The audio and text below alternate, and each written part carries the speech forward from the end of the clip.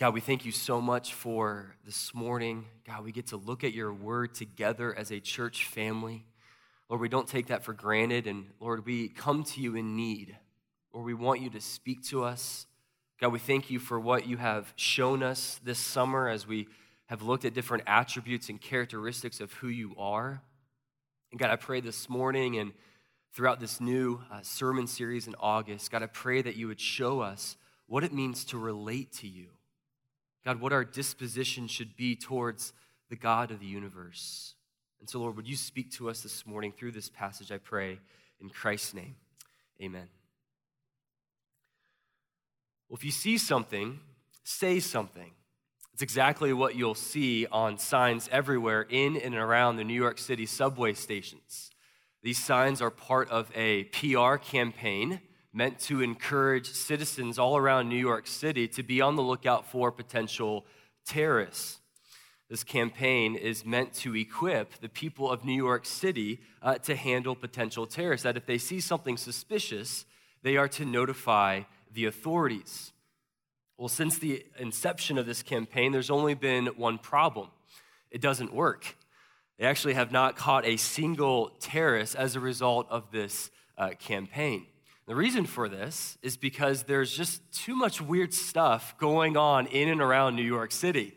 If you've been to New York City, you know exactly what I'm talking about. There's all kinds of suspicious behavior and eccentric behavior going around with the people of New York City. All around New York City subways are people who seem out of place. They seem suspicious, but they're not. They're just part of the beautiful and eclectic and somewhat bizarre group of people that make New York their home. So the problem is that people don't know what qualifies as suspicious. Problem is that they don't know what normal is supposed to look like. Now, that's not only true in New York City, but that's also true in many circles within Christianity about what the normal experience is supposed to be like within the Christian life. And for many, there is confusion, maybe even opposition about what the normal experience should be like within the Christian life. So this morning, we're kicking off a new sermon series about desperation, being desperate for God, being hungry for God. And one of the things that I want us to see throughout this month is that being desperate for God is not just something that we experience when we go through trials and difficulties, but being desperate for God should be the normal experience in the Christian life. See, part of our problem is that we tend to be so comfortable, we're so skilled, we're so intelligent that sometimes we live our lives as if we don't need God.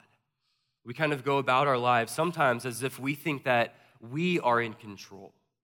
That we sometimes live like deists, where we believe God is real, but we don't really live like we need God outside of heaven.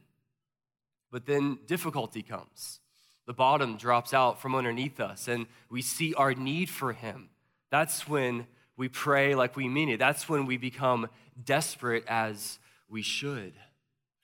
But the question that I want to just confront us with throughout this sermon series is this, did we not desperately need God all along? Doesn't pain and sorrow just unmask the thin ice that's underneath our feet, but it's been there the whole time?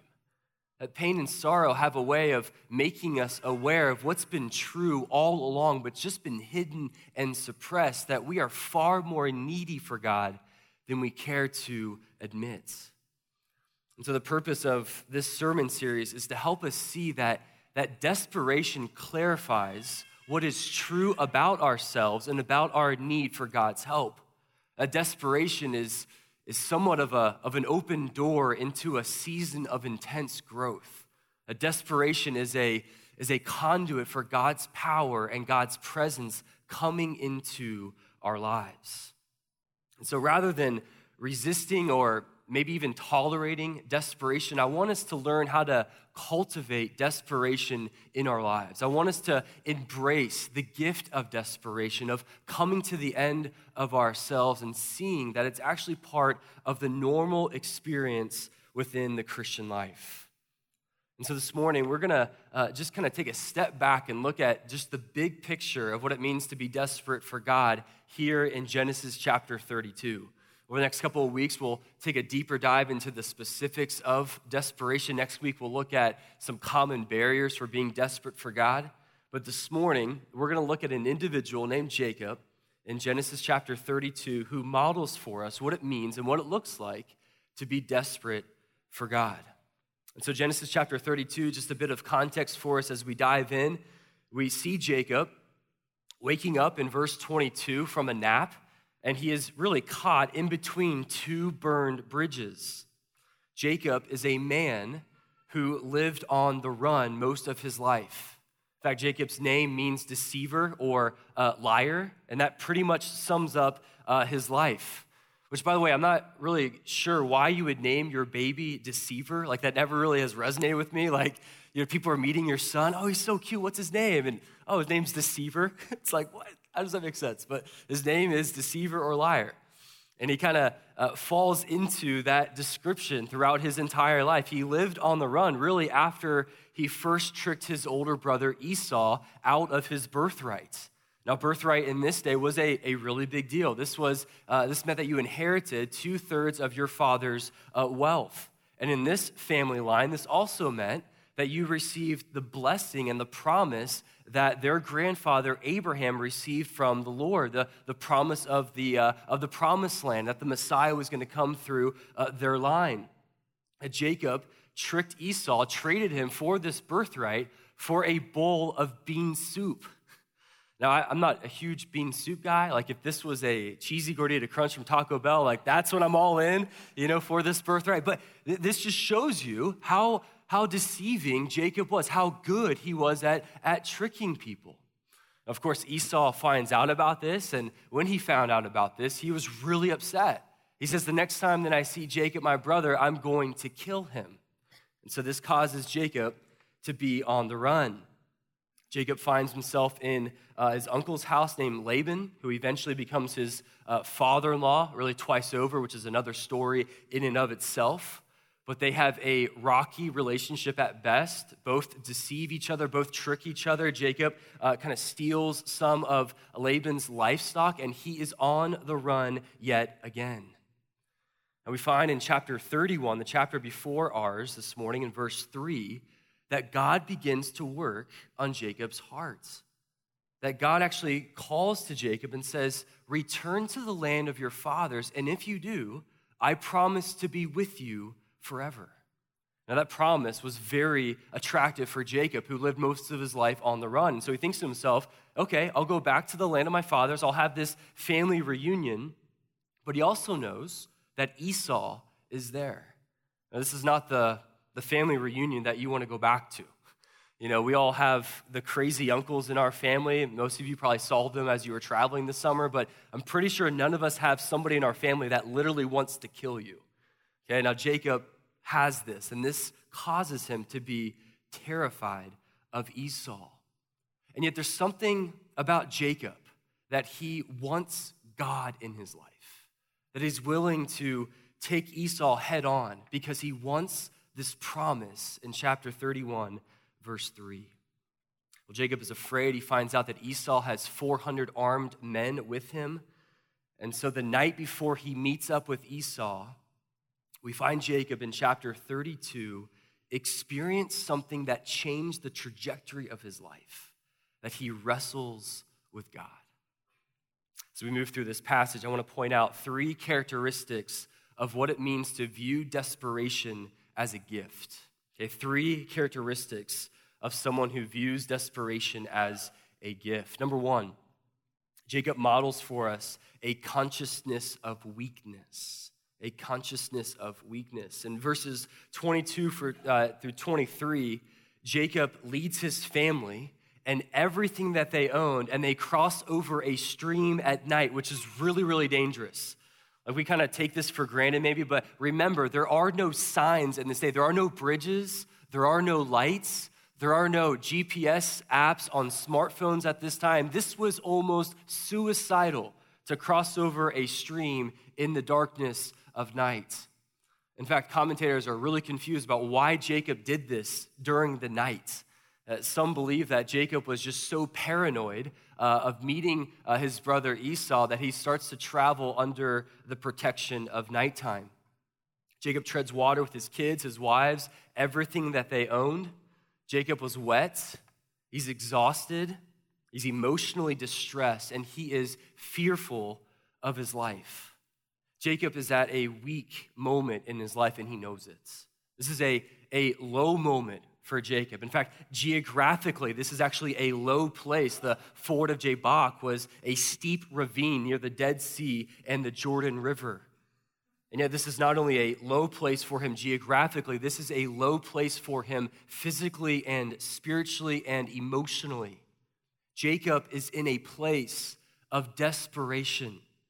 That according to verse 24, the text tells us that Jacob was alone.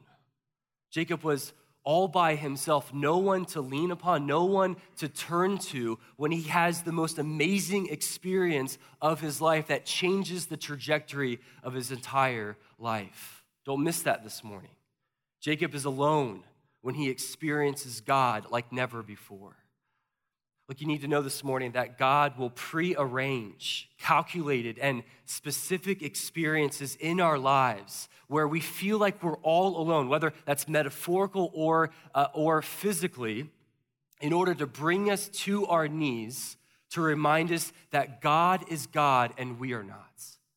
That God will orchestrate circumstances and situations in our lives that seem absolutely brutal and yet are for our good because they untangle us from distraction, from busyness, where we can actually hear from God.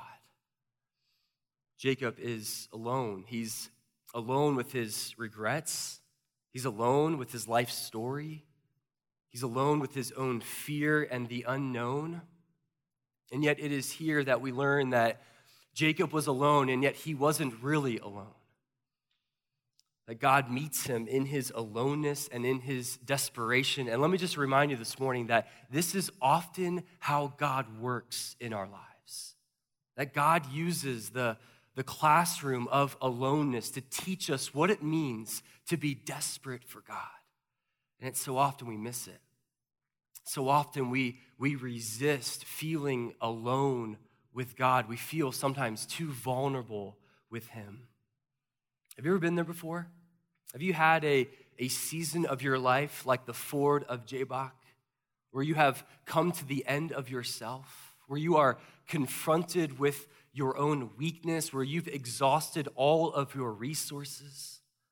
Look, if you've been there before, you know that you might feel like you're alone, and yet someone else is there with you, right? Someone else is teaching you. Someone else is working in your life. He's bringing about the wonderful purposes in the desperate moments of that season. See, being alone is often where God meets us. That God is actually attracted to weakness. That God can't resist those who humbly and honestly admit their desperate need for him. God meets us in our desperation. For it said before that God takes our adversity and turns it into a university. That God takes our pain, God takes our aloneness and teaches us what it means to crave him and to hunger for him as we should. And Jacob is learning this lesson here in this text. Well, in the later half of verse 24, we see Jacob wrestling with an unidentifiable person until the morning. Now, this wrestling match is tantalizingly obscure.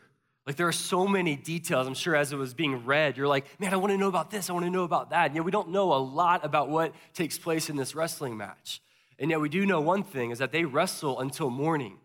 Now, this was a real wrestling match. In the Hebrew, it talks about them kicking up dust because it's an all-out brawl. This was not a fake WWE kind of setup here. They are really fighting and wrestling with one another. And we learn in verse 30 that Jacob is fighting against God. That Jacob actually calls this place Peniel because it was here that he was face to face with God and lived. This is one of many theophanies in the Old Testament. A theophany is a manifestation of God that is tangible to human senses. Some believe this is even a Christophany, that this is the pre-incarnate appearance of Christ that Jacob is actually fighting against. And yet this wrestling match did not go as one might have predicted. If ESPN existed back then, this would have been the upset of the century. Like, forget about Miracle on Ice, this would have been Miracle at Jabbok. This is a crazy encounter that Jacob has with God. Like, the text talks about how, like, God could not prevail against Jacob. I don't know if you felt the tension in the text. Like, it almost suggests that God could not overcome Jacob. Now, surely it's not because God was too weak or Jacob was too strong. No, I think God did to Jacob what I sometimes do with my girls as we wrestle. I've got two little girls, ages 4 and 1. They're super active. If you see them on Sunday morning running around, that's them. You can usually hear Lila from a mile away. She's got that high-pitched shriek. And we wrestle a lot, and we love to wrestle. We love to be physical, and I'm trying to teach them what it means to be tough, to be strong. And what they do now is they actually double team me. They both come running at me almost from opposite sides, and they just grab hold of my legs. And yeah, granted, at any moment, I could just pick them both up and the wrestling match would be over. And yet oftentimes what I do is I let them win. I let them run at me, tackle me on the ground. They're both on top of me, and I claim that they are the winners. Now, they win because I let them win, right? They win because I want them to be victorious. They win because I'm trying to build something into them. And look, this wrestling match between God and Jacob doesn't win this wrestling match because God could not win, but God lets Jacob win. That Jacob prevails because God was trying to build something into Jacob, or more specifically, God was trying to take something out of Jacob. That God uses this encounter to show Jacob that weakness, coming to the end of yourself, is the means by which desperation becomes a reality. See, being desperate for God is not about having it all together, but it's looking at your frailty, looking at your insufficiency, looking at your weakness in the face, coming to grips with that, owning it, receiving it, and allowing that to drive you to your knees in desperation for God. Look, desperation will never be viewed as a gift until we see weakness as an advantage. And that's what God was trying to teach Jacob in this wrestling match. Jacob is coming face to face with his own weakness. Secondly, the second characteristic of someone who views desperation as a gift, not only are they aware of their weakness, but secondly, they have a consuming hunger for God. A consuming hunger for God. Remember, this is a monumental time in the life of Jacob. This is when everything changed for him. In fact, the chapter before this, in chapter 31, verses 9 through 12, we see Jacob who is crying out to God, praying, begging God specifically to deliver him from Esau. Some commentators believe that Jacob was actually trying to pray all night when God taps him on the shoulder and said, "Let's go, let's wrestle." Jacob was desperate. He was hungry for God to intervene in his life. I'm sure if we talked to Jacob this morning and we asked him, hey, what did you learn in that wrestling match with God? I'm sure he would say something to the effect of, I was praying and asking God to intervene in my life and to deliver me from Esau.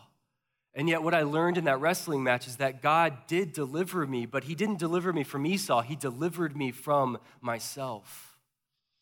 I'm sure Jacob would say something to the effect of, I learned that Esau wasn't my biggest problem.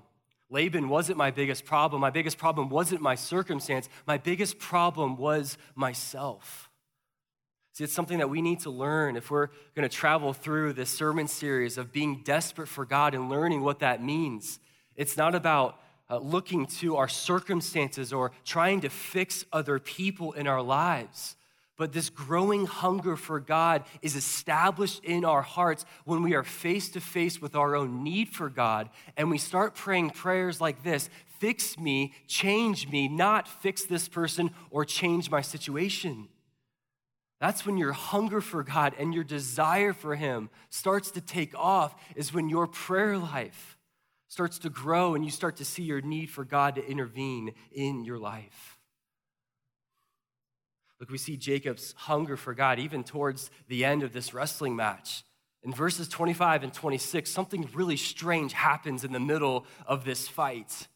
God did not prevail over Jacob, and so instead he dislocates Jacob's hip. Or this could be translated as he numbs Jacob's hip so that Jacob now has a limp.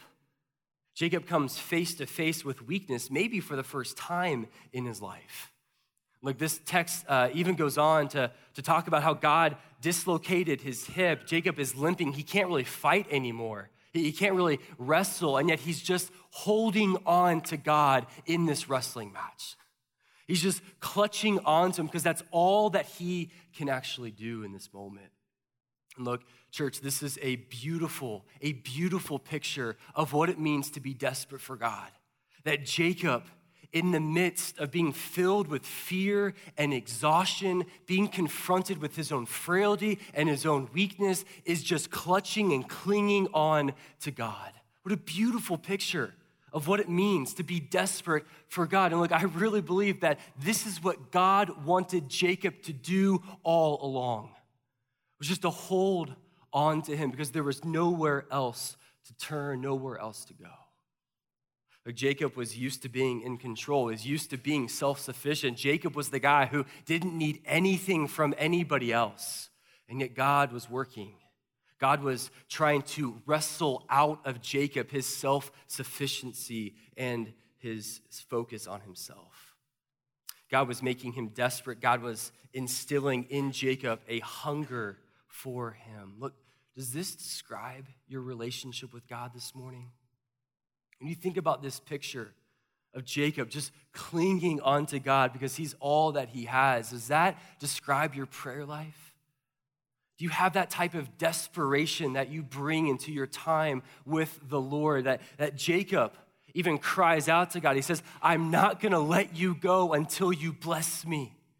Do you have that type of hunger with the Lord this morning?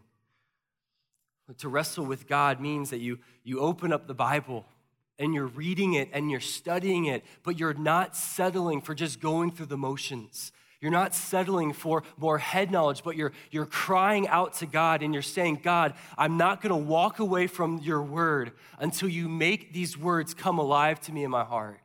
God, I want to be stirred. I want to be convicted. I want to be exhorted, and I'm not leaving until you meet me here and you bring the blessing that comes from being in your word, and I'm going to wrestle with you until you make it happen. Do you have that desperation for him when you open up this book, that you anticipate God is going to meet me here and I'm not letting go until he does? Look, we learn here in this passage that we cannot settle for complacency. We cannot settle just to open this up and just gather more facts, but we need to wrestle with the Lord as we study it and as we meet with him, wanting him to meet us there and give us the blessing that he promises. Look, are you wrestling with the Lord today? Or are you wrestling against the Lord? There's a huge difference between the two. Or you're here this morning and you're not wrestling at all. Maybe you're here this morning and just complacent, just going through the motions. Look, that is the most dangerous place to be spiritually, is to not wrestle, not care at all. Just to check the boxes and go on with your day. Call yourself a Christian, but there's no wrestling, there's no fight, there's no desperation for him. Look, if we don't feel desperate for God, we tend not to cry out to him. But the more that we see our need for God, the more desperate we are for him, and that's demonstrated in this consuming hunger for God.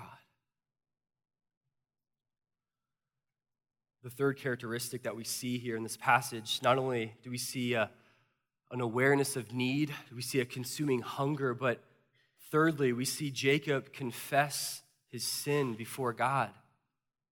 This is an important aspect that we learn in being desperate for God. And in verse 27, God asked Jacob his name. Now, God's not asking Jacob his name because he doesn't know it. God wants Jacob to admit his sin. See, Jacob says, my name is Jacob. In other words, my name is liar. My name is deceiver. The name Jacob is as much what he is as who he is. That lying and deceiving have been the mechanisms by which Jacob was exerting and exercising his own self-sufficiency. That deceiving and lying were the means by which he stole Esau's birthright, that he stole the livestock and the wealth of Laban. And so God wants Jacob to own and to confess his sin because it was a barrier of being desperate for God. Now, we'll spend more time on this next week, but I want you to begin thinking about this now. And we know Jacob's barrier was lying and deceiving, but what is your barrier this morning in your own life from becoming more desperate for God? What is it for you that stands in between you and being desperate for the King of Kings to work in your life? Is it busyness? Is it unable to see your need for God on a daily basis? Is it a particular sin that you desire more than God? Like being desperate for God occurs when we start to make room for God in our lives by confessing and removing the sin so this hunger for God can have its rightful place in our hearts. And so we see Jacob has an awareness of weakness, a consuming hunger for God. He confesses his sin, and as a result, three things take place in Jacob's life. As a result of being desperate for God, number one, Jacob gets a new name in verse 28. Jacob gets a new blessing in verses 29 and 30. And Jacob gets a new limp in verses 31 and 32. That as a result of this wrestling match, God changes Jacob's identity, that Jacob is no longer known as liar and deceiver. He's no longer known as the one who received the blessing and the birthright by deceiving, but he's known as Israel. He's known as the name that would be called God's people. He is now known as the one who fought with God and prevailed by faith. Look, sometimes the greatest blessing that comes through a season of wrestling with God is not a change in your situation. It's not a change in your circumstance, but it's a change in your identity. It's having a new purpose for your existence. See, for Jacob, he didn't have a resolution to his problem or to his issue with Esau. He still had to face him the next day in chapter 33. But what Jacob received was the blessing of a new type of depth and intimacy with the Lord that could not have come in any other way but wrestling with him.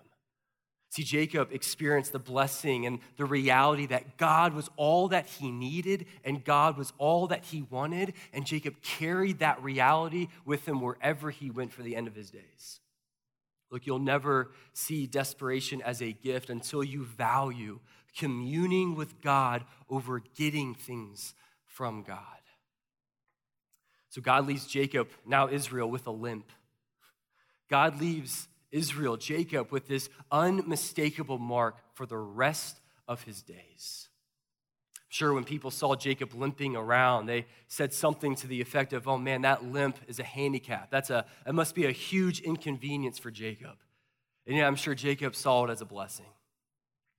I'm sure people looked at that limp and said, man, that must slow him down. That must get in the way of what he really wants to do in life. And yet Jacob probably saw this limp as a constant reminder of the type of desperation he is to have every single day of his life, not just in the trials. Look, if you've had a season of wrestling with God, if you've had a Ford of Jabbok moment, you have this spiritual limp that you carry, you know that limp is a gift. You know that experience, that reminder of your weakness, that reminder of your insufficiency drives you towards being desperate for God every single day of your life, not just during trials. That limp is a reminder that you've encountered the living God and he's changed you and he's changed you forever. So we learn from Jacob's life that this idea of being desperate for God, it starts with wanting God. It's declaring that God is all that I want and all that I need. In church, I can't wait to see what God teaches us for the rest of this sermon series. We're about to embark on a 1.5-year study through the Gospel of John in September. 1.5 years. We're going to crawl through that thing. And I am so desperate for God to speak to us. Like I want God to blow us away every single week with what he shows us in the text. And I'm praying that this sermon series, that God does something to our hearts and to our posture towards God's word as we meet every single week. We've got a few minutes left. Can I show you one more thing in the text that just blew me away? This thing I saw, it warmed my heart. I've never seen this before studying this passage, that you actually see this passage point forward to Jesus. This is awesome. This really, really blessed me this week. That just as Jacob, catch this, just as Jacob was holding on to God as he was wrestling with him, at the risk of his own life. I mean, God could have crushed him at any moment. He's holding on to God at the risk of his own life in order to receive a blessing. Jesus, in a similar but greater way, held on to the cross at the cost of his own life in order to receive the blessing for us all. See, Jacob's example here is just a small picture of what Jesus came to later do on the cross. You could say that Jesus is the greater Jacob.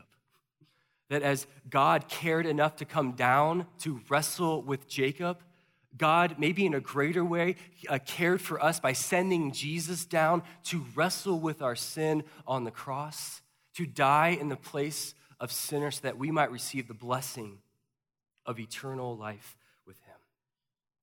Are you here this morning? You're wrestling with God? Are you maybe running from God?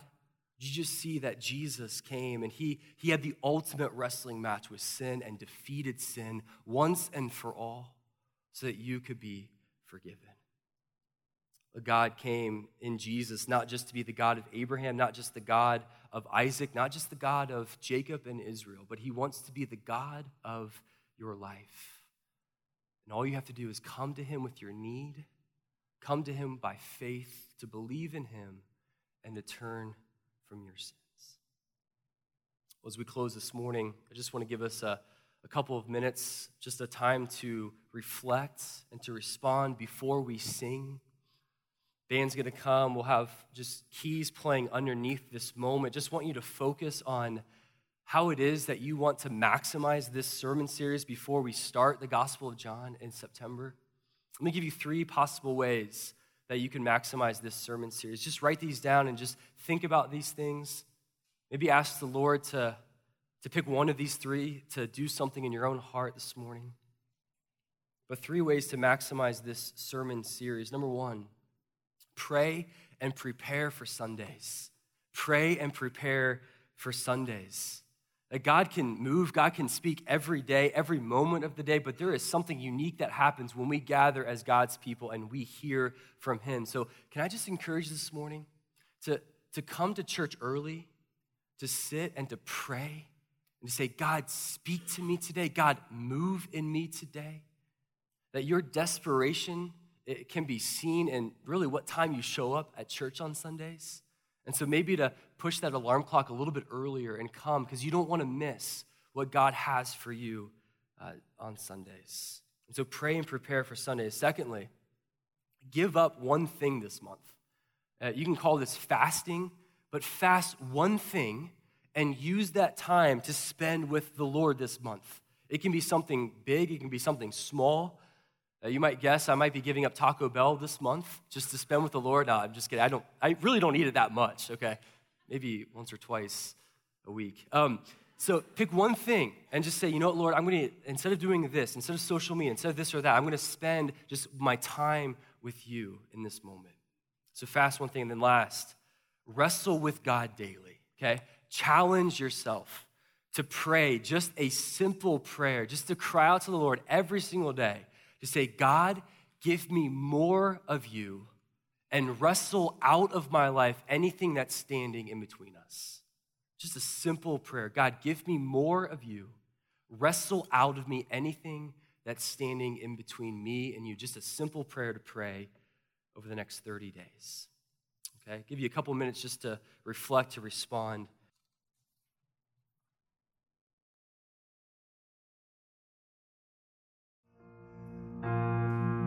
benediction this morning. I should leave this place with these words, commissioning you out. The Lord bless you and keep you. The Lord make his face to shine upon you and be gracious to you. And the Lord lift up his countenance upon you and give you peace. Have a great day, College Park.